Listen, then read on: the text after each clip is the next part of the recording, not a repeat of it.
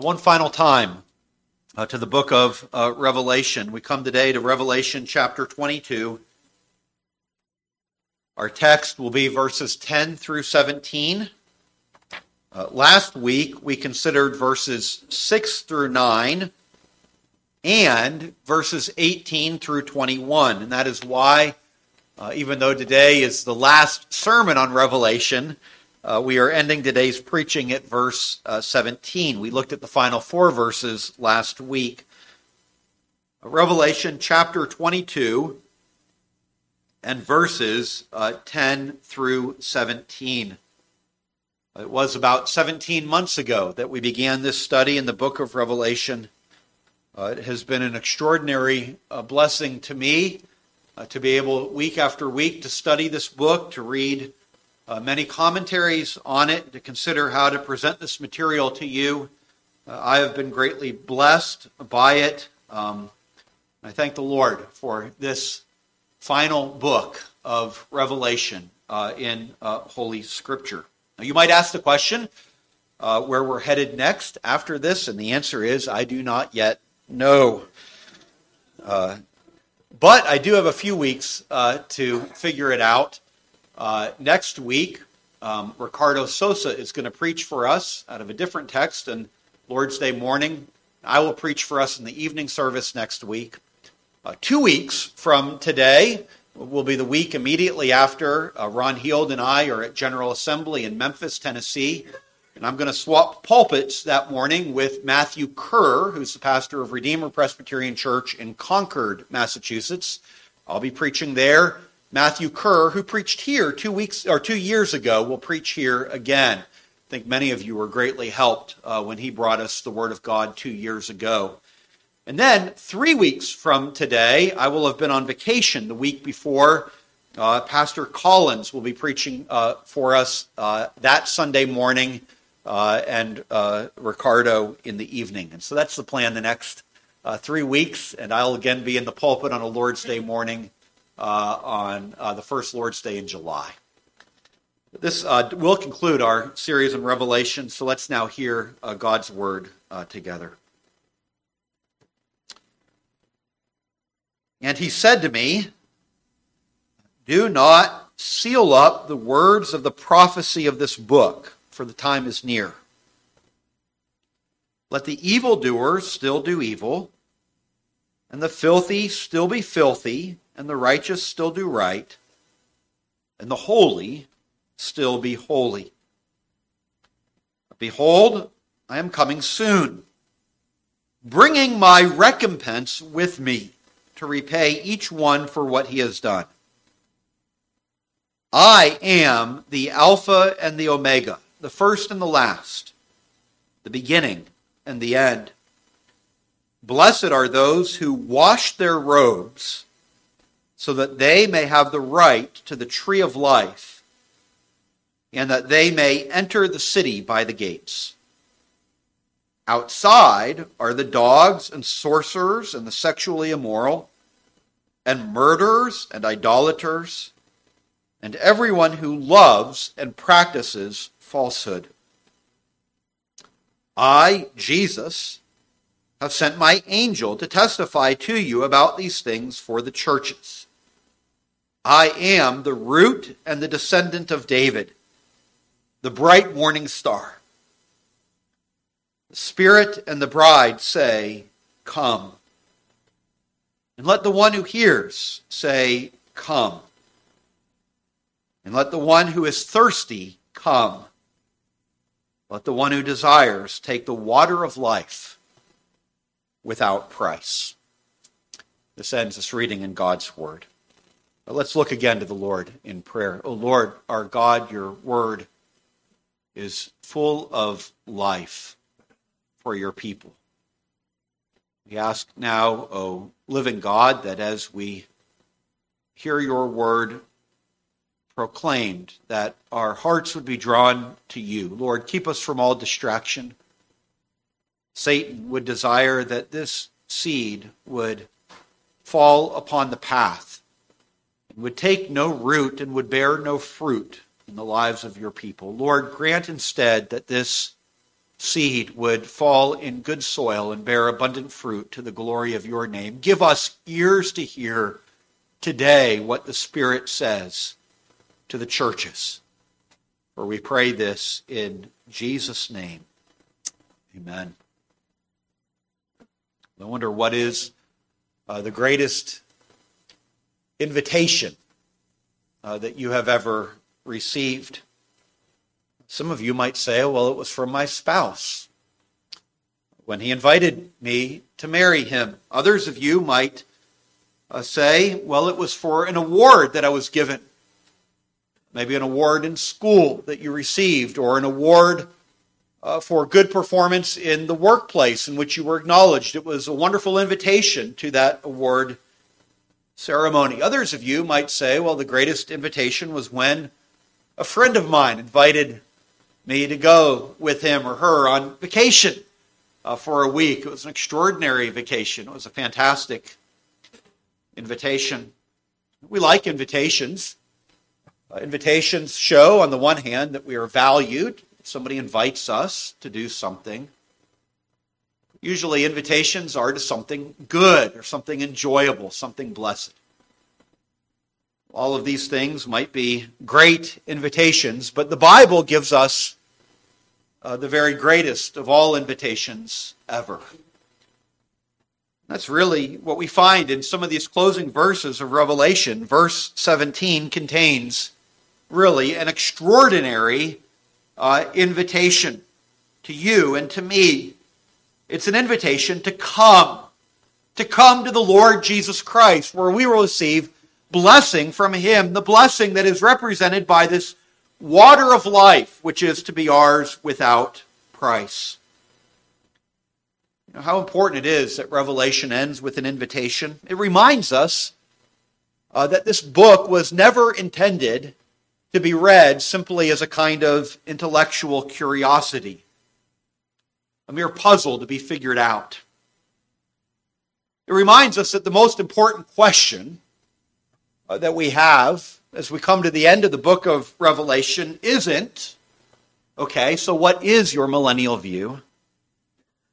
But rather, this book is a practical book that demands a very practical response, and the question is, where do you stand with Jesus Christ?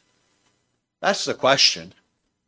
Where do you stand with Jesus Christ? The Jesus who has been presented in these pages as the victorious conqueror, the only Savior, the only one who is able to eternally satisfy His people. Where are you with Jesus Christ? And that's where the book of Revelation brings us here at the end.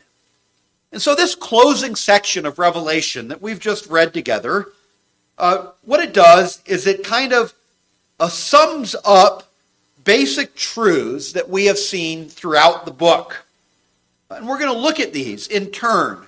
Really, 5 different basic truths that are summed up in some of these final verses. And then, as our 6th point, in kind of building to a crescendo, having seen these 5 basic truths, we are going then to consider together this greatest of all invitations that is found in verse 17. So that's where we're headed. 5 points that are basic truths found in these final verses, summing up what we've seen in the whole of the book of Revelation, followed by that 6th point of a gracious invitation. Well, let's see what these things are. Well, the first of the truths that we find in these verses, and we're just going to do these one at a time rather than listing all the points at the beginning. They're long. You won't get them all down immediately. But the first of these points is this. It is that Revelation has a timely message that you must hear. Revelation has a timely message that you must hear. Verse 10, He said to me, "Do not seal up the words of the prophecy of this book, for the time is near." This verse actually contrasts to a very similar verse in Daniel 12 and verse 9. And you'll remember that Daniel, like Revelation, was an apocalyptic book. But there at the end of Daniel was instructed to keep his message, quote, sealed until the end. Well, Daniel was shown events, many of which were far distant from his own generation. But here in Revelation 22 and verse 10, the angel says, do not seal up the words of the prophecy of this book. Why? Well, he says, for the time is near. Don't seal them up. Rather, hear them, study them, lay them up in your hearts, practice these truths in your lives because the time is near. You are now living in the last days. Now we are to be preparing for the return of Jesus Christ. And so the book of Revelation isn't a book simply for future Christians. It's not simply a manual for those who will be alive when Jesus Christ returns. And none of us know exactly who those people are going to be. But rather, it is a manual for all people who are living between the first and second comings of Jesus Christ. It was for Christians in John's day. It was for Christians throughout the last 2,000 years. It is for us as well. It is a book that is to be published and shared and proclaimed. It is a book with an urgent message for you. So again, everything that we have spent this last month or year and a half studying isn't for you to simply set aside and say, well, that was nice. Don't seal up this book, he says. Hear it. Live by it day by day. Revelation has a timely message that each one of you need to hear. Secondly, second truth is this. It is that you need to repent before Christ returns. That you need to repent before Christ returns. Verse 11 is the verse here.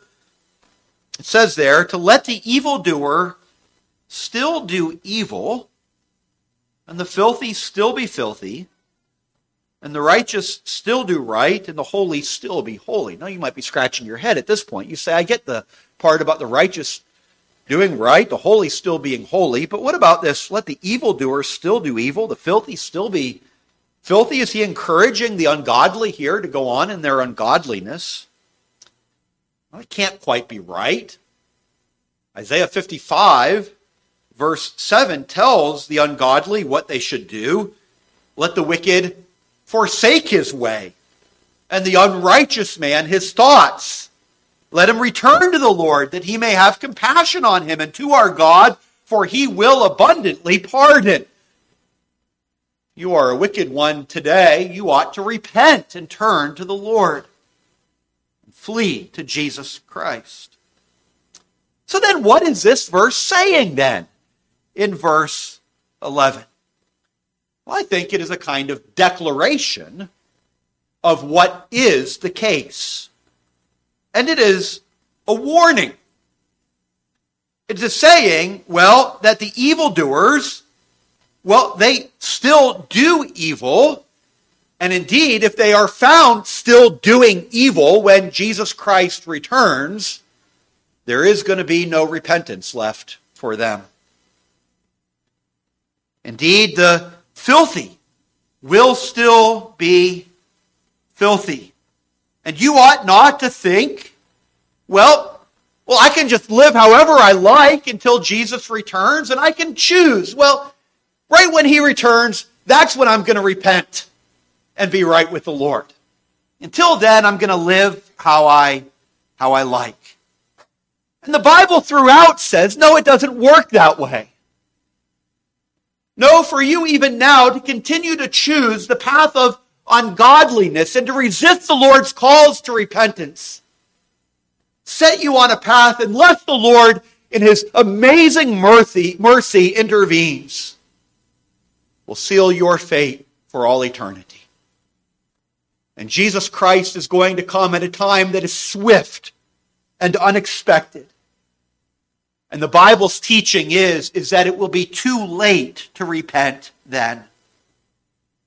And so that is why the Bible, not just in Revelation, but in many other places as well, calls you to live in such a way now as you want Jesus to find you when he returns. Right? You think of that parable of the 10 virgins.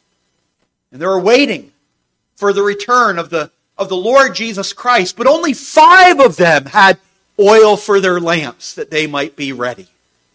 The others were not found ready when the bridegroom returned. Or you think of that other parable with the master and the servant. And he left the servant in charge, but the servant didn't do the master's bidding. And the master came at a time that the servant was not expecting. Was there a chance for repentance for the servant at that moment? And the answer that the Bible gives us no, that there wasn't. And so the teaching of the Bible is to be ready now, today, for he comes at an hour that you do not expect. Might you be among those who by God's grace are in Christ, the righteous and the holy, who will be found doing the Master's bidding when he comes back. So that is the second point that we see here, that you need to repent before Christ returns. The third truth of Revelation that we find in these verses is this. It is that at his return, Christ will repay you according to what you have done. At his return, Christ will repay you according to what you have done. Verse 12, we find repeated, and this is one of 3 times in the final chapter of Revelation, the others being Revelation, or verse 7 and then verse 20. And Jesus says yet again, "Behold, I am coming soon." You have his word. Jesus Christ is going to return. There is an appointment that he is keeping. He will return. And what will he do when he returns? He says it is going to be a day of judgment. He says, "I will bring my recompense with me to repay each one for what he has done." This idea of recompense or repayment is the giving of wages. It is what is due to those who are here. And the answer is that when Jesus Christ returns, he is going to judge everyone. And the Bible teaches this in many places. He will judge everyone, quote, according to works. What are we to make of this? Well, what it means is that the Lord Jesus Christ sees everything. You know, there is no deed that is done in secret. There's no thought that is completely hidden. There's no word that you utter that deceives everyone. Because it all is before his all-seeing eye. Nobody, in an ultimate sense, gets away with anything. Isn't that rather incredible? Because in the world in which we live, it seems like a lot of people get away with a lot. There's a lot of unfairness. There's a lot of injustice. There's a lot of deception. There's a lot of times that we just say, this isn't right. But there is a Lord who sees it all. And there is a final day when justice is going to be done and accounts are going to be balanced. And this is why, as Christians, we must not be too bothered by injustices in this world. Where we can, by his grace, we ought to seek to set things right. Our God is a God of justice. But we can't set everything right in this world. Have you been harmed by the scheming of others? Well, the Bible says, don't avenge yourself. Vengeance is mine, says the Lord. I will repay. He knows. He sees. And so the Lord is one who judges all according to works. He sees it all. But this gets us sometimes a little bit troubled, doesn't it? Because we say, well, what about my works? Oh, am I going to be judged? I'm a sinner as well. Well, verse 14 is going to get to this in just a few moments. It's going to be one of our later points when it's going to tell us that what you and I need to do is to get washed by the blood of Jesus Christ. That takes away our sin. But then, having been washed by the blood of Christ, we do need to bear fruits in keeping with repentance. Our repentance shouldn't be a repentance in word only. Hey, if I just say these few words and my heart's unchanged, well, I'm going to be okay with the Lord. No. The Bible says that true repentance involves a new direction in life. Not a sinless obedience, but a new direction with a desire to please the Lord. The one who is saved by God's grace must have a life that is transformed by His grace as well. And what the Bible says is that when that happens in your life and mine, Christ sees our good works, however imperfectly done, and He rewards them. What an astonishing thought. Because our good works, done by the power of His Spirit and by His grace, you see, the Lord is the author of any good that we find in ourselves, but even that which the Spirit produces in our lives, the Lord is then pleased to reward. A reward of grace. And it's an extraordinary encouragement to you and me in this life. It's saying that every last thing that you do for Jesus Christ is going to be noticed by your Maker. Well, it might not be noticed here.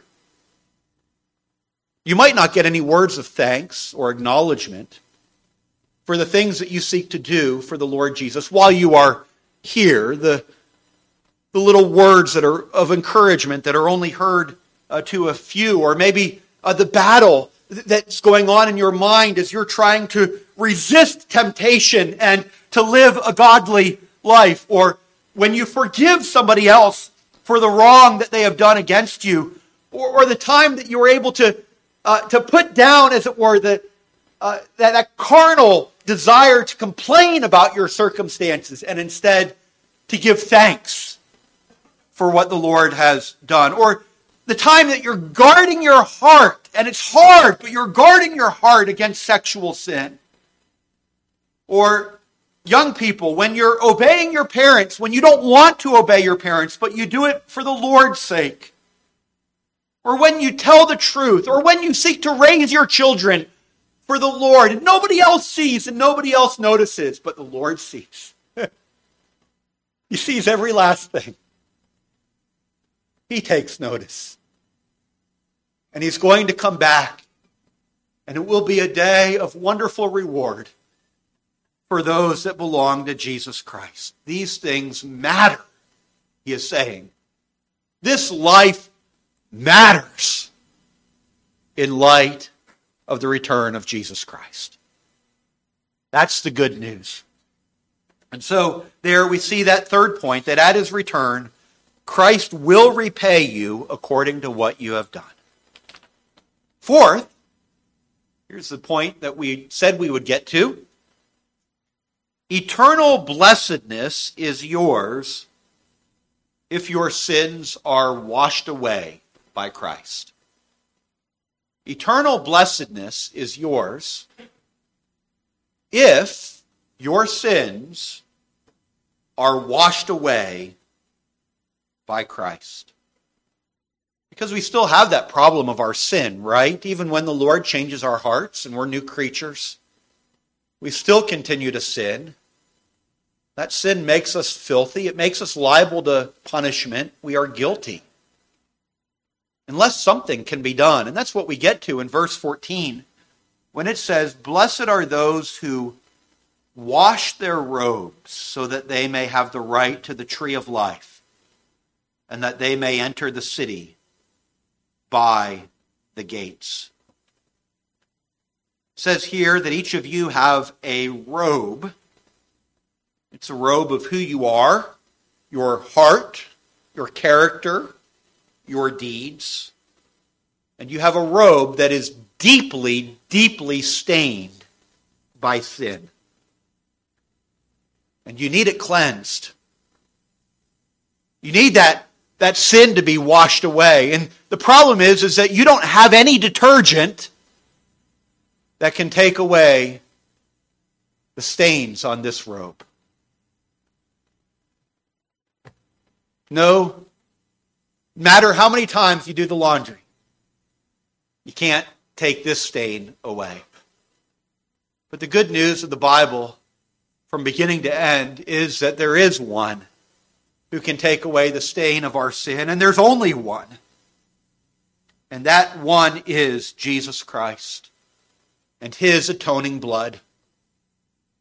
It is Jesus' death on the cross alone, the blood that flowed from his pierced side, that is able to take away the stain of your sin. Why did Jesus Christ suffer on a Roman cross? Why did nails pierce his hands? Why was he mocked by onlookers? And why did he experience abandonment by his Father? Why did he utter those terrible words, my God, why have you forsaken me? Why did Jesus die on that Roman cross? And it was for this reason alone. It was because all of the sin of all of his elect people from all ages was laid upon him in that moment. And he suffered in our place. And the death that we deserved, he died. The cup of God's wrath that was ours to drink was drunk by him down to its very dregs on Calvary's cross. And thus, by his wounds, we are healed. By his atoning death, our robes can be washed clean. And so, dear friends, this is why when we talk about the things of eternity and death and the issues that really matter in life, why are we here? Am I going to go on living forever? That the really important question that we get to as we talk about these things is this question: have I been cleansed and purified by the saving work of Jesus Christ? Because there is no other way to take away the stain of my sin but by him. And that's what verse 15 goes on to say, doesn't it? When it's verse 15. It goes on to say, outside, that is, outside of the tree of life, of the city of God's redeemed people, outside are the dogs and sorcerers and the sexually immoral and murderers and idolaters and everyone who loves and practices falsehood. This is kind of a sampling of various sins, and it's saying that all of those who have lives that are still marked by these sins, and these sins have not been wiped away by the blood of Jesus Christ, then you will spend eternity outside. That's the verdict. But if your robe is washed, the only place where it can be washed clean, it then says, verse 14, that you have the right to the tree of life and may enter this city by the gates. What an image that is, the tree of life, right? The tree that was in that Garden of Eden that was the sacramental presence of God, fellowship between God and man. That entrance was barred to that tree when Adam sinned, was it not? But then God restored it, and the image of Revelation 22 is that of a tree of life that we have access to. How can you have access to fellowship with God only by having your robes washed by the blood of Christ. And how can you have entrance into the city by the gates? How can you show up at the gates of this eternal city and be given entrance in, told that this is for you? There's only one ticket that brings you in, and that is the blood of Jesus Christ. It is what Christ has done. It is faith in Jesus Christ that secures everlasting life and blessedness for you. The book of Revelation clearly teaches this, as does the rest of the Bible. So that's the fourth truth that we've seen. Eternal blessedness is yours if your sins are washed away by Christ. Fifth truth, and these are kind of building up, are they not? Getting closer to the crescendo of that final invitation. The fifth truth is this. It is that Jesus Christ is supremely worthy of your adoration and trust. It is that Jesus Christ is supremely worthy of your adoration and trust. What has the book of Revelation been about? It's not chiefly been about world events, but it's about Jesus Christ. You know, that was actually one of my points in the very first sermon on the book of Revelation. I said, Revelation is about Jesus Christ. And here we're getting to our final sermon on Revelation. And I hope that you can see, as we've made our way through this whole book, that I was right that first time. And I say it again. Revelation is about the supreme worthiness and glory of Jesus Christ. It's all about him. In his conquering greatness, in his all-sufficiency, in his deity, in his ability to save, in his near return, of the fellowship that we're going to have with him. It's all about Jesus Christ. He has been described in this book as the faithful witness and the first begotten of the dead, the prince of the kings of the earth, the one who loved us and washed us from our sins in his own blood. He's been described as the one who holds the 7 stars in his right hand and walks in the midst of the 7 golden candlesticks. He is the Lion of the tribe of Judah, the Lamb slain before the foundation of the world. He is the one who says, I make all things new. And here, as we come to some of the final verses of Revelation, we have yet again some glorious statements in which Jesus Christ is presented beautifully before our eyes. The first of those is in verse 13. And he says to us, echoing words that were said in the first chapter of Revelation, I am the Alpha and the Omega, the first and the last, the beginning and the end. In other words, before anything else was, Jesus was as the eternal Word. When there is age upon age, unending age yet to come, Jesus will still be the supreme and worthy object of our adoration. He is the source of all things. He is the goal of all things. It is here for him and for his glory. And dear friends, he is the all-beautiful, the supreme and glorious Savior in whom we can delight. He is the beginning and the end. Alpha and Omega. Of course, those are the first and last letters in the Greek alphabet, children. And it simply is saying that from the beginning to the very end, it is all about Jesus Christ. And then verse 16 goes on even further to say, I am the root and the descendant of David. This is a reference to Isaiah 11 and verse 1, that messianic prophecy that there shall come forth a shoot from the stump of Jesse, and a branch from his roots shall bear fruit. That is, from the stump or the seeming insignificant root that remained of David's line, Jesus Christ came forth. He is the Davidic king and Messiah who fulfilled the expectations of the old covenant. He is great David's greater son. And as we are told elsewhere, he is at the same time David's Lord. And through this Davidic king, all of God's promises of salvation that were scattered throughout the Old Covenant all rest centrally in him. He is the root and the offspring of David, the Davidic king whom the Lord has promised. But then, in addition, we are told that he is the bright morning star. This fulfills Numbers 24:17. A star shall come out of Jacob, and a scepter shall rise out of Israel. And Jesus indeed is that bright morning star, the star that appears while it is still night, heralding the breaking of the dawn and the start of a new day.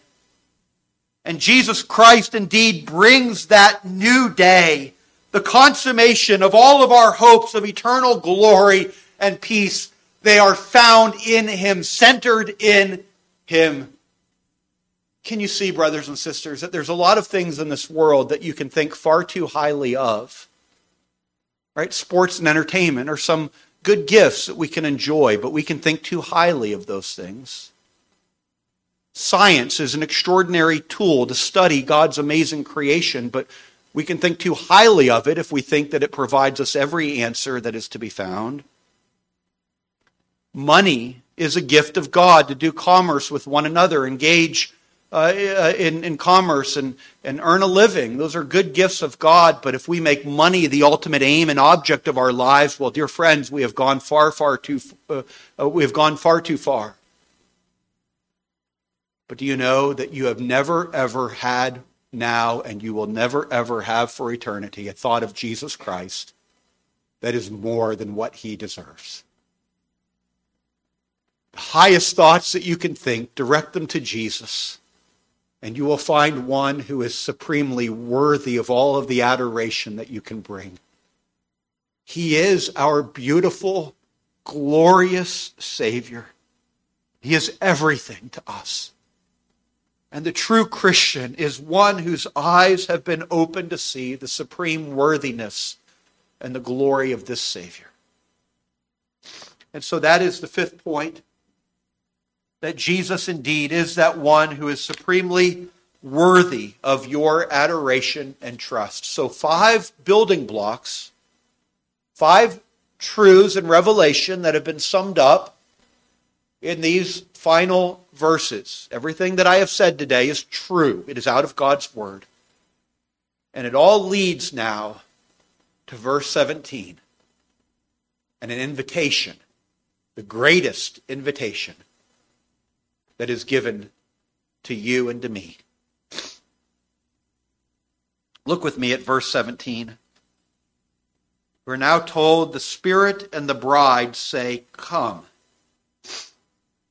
And let the one who hears say, "Come." Let me pause for a moment. There is some question among commentators. Who is the Spirit and the bride, the Holy Spirit and the church, saying, "Come" to? Probably it is the Lord Jesus Christ. They're probably saying what John then says in verse 20 when he says, "Come, Lord Jesus." That is, that the church longs for the appearance of this one who is the bright morning star. Hearing that he will appear, we say, the Spirit and the bride say, "Come, come." And then we read that let the one who hears, it is as the good news is proclaimed, those who have ears to hear, they long for the same thing, and they say, "Come, come." Probably what's being said, although some think that the object of this "come" is the same as the third one, the final one that we find in these verses. And that may be the case as well. But it is that third one now that I want to focus on. Because after, as I think, saying for the Lord Jesus to come, "Lord, would you come now?" John, as it were, turns his eyes into the great mass of humanity. And he issues now an invitation that is sent from none other than the Lord Jesus Christ, and it's sent out to each and every person. And the invitation is this: "And let the one who is thirsty come. Let the one who desires take the water of life without price. Charles Spurgeon says about this invitation, he says, it is placed at the very end of the Bible and placed there because it is the sum and substance, the aim and object of the whole Bible. It is like the point of the arrow, and all the rest of the Bible is like the shaft and the feathers on either side of it. Do you remember why the Apostle John wrote his gospel account, John's gospel?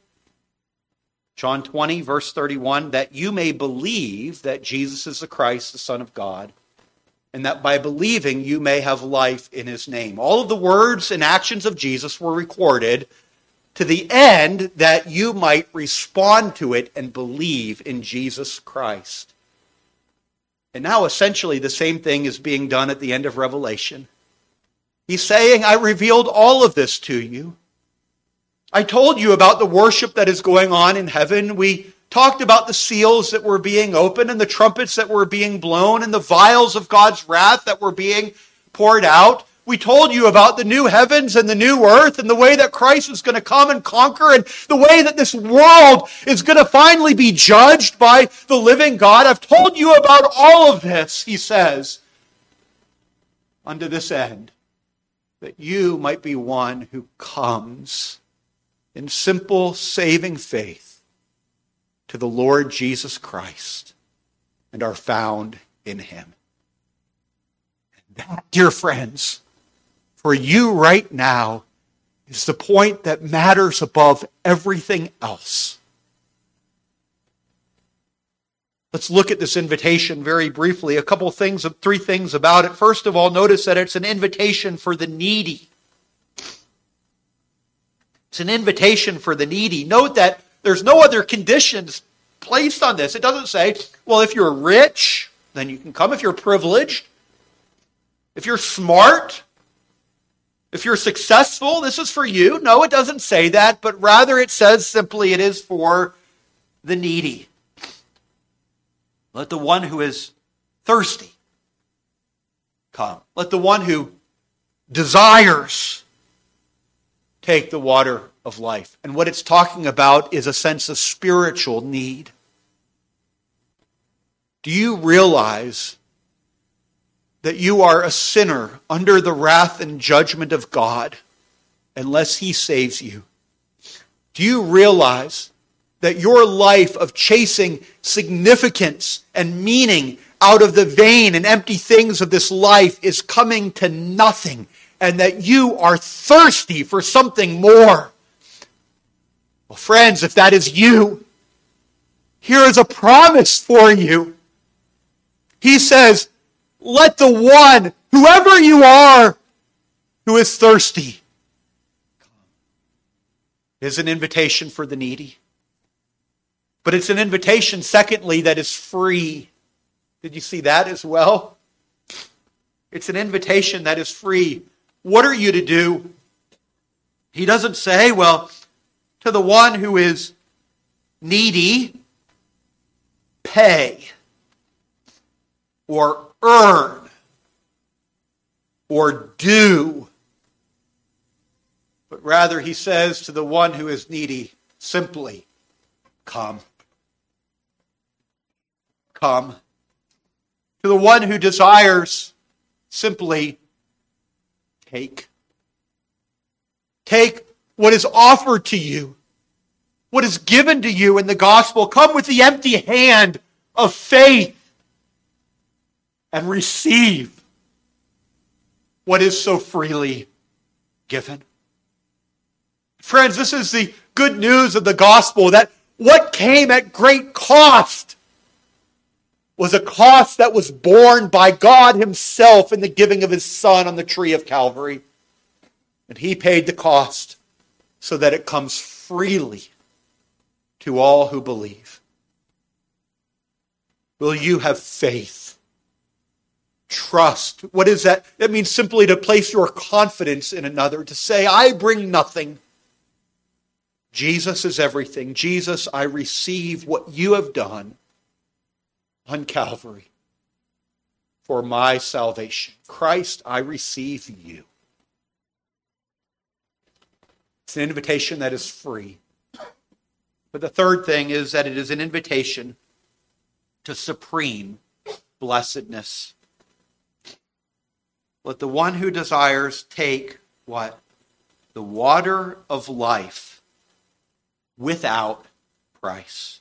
The water of life. It was a water that first flowed in the Garden of Eden. It was a water whose streams make glad the city of God, Psalm 46. It was a water that was flowing out of Ezekiel's temple, Ezekiel 47. It is a water which the Lord himself told that woman at the well that he gives. And it's a water that we find flowing freely in the new heavens and the new earth. What is it? It is a water that represents fellowship and life with God. It is to live what we were intended to have. It is to live the life we were intended to live and to be restored to the fellowship that we were made to have with the living God himself. And it is this very water, the greatest of all gifts, that is on offer in the gospel of Jesus Christ. Come, come, and let the one who desires take the water of life without price.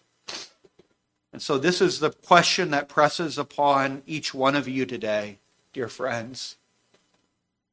Have you come to Jesus Christ? All of these sermons on Revelation, as it were, we could even say in some sense have been wasted on you.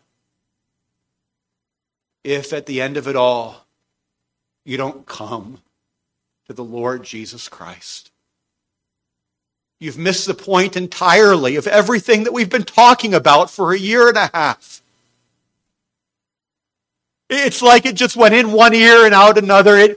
It's like you haven't been paying attention. It's that you have a dullness in your brain, dear friends, unless you come to the Lord Jesus Christ. All of it was for this end, that you would come to know him who is the source of life eternal. Come to Jesus Christ and be saved. Friends, my dear unconverted friend, if you have never come to Jesus Christ, today is the day of salvation. Come to know him who is life itself. Place your faith in this all-sufficient Savior. Won't you do that?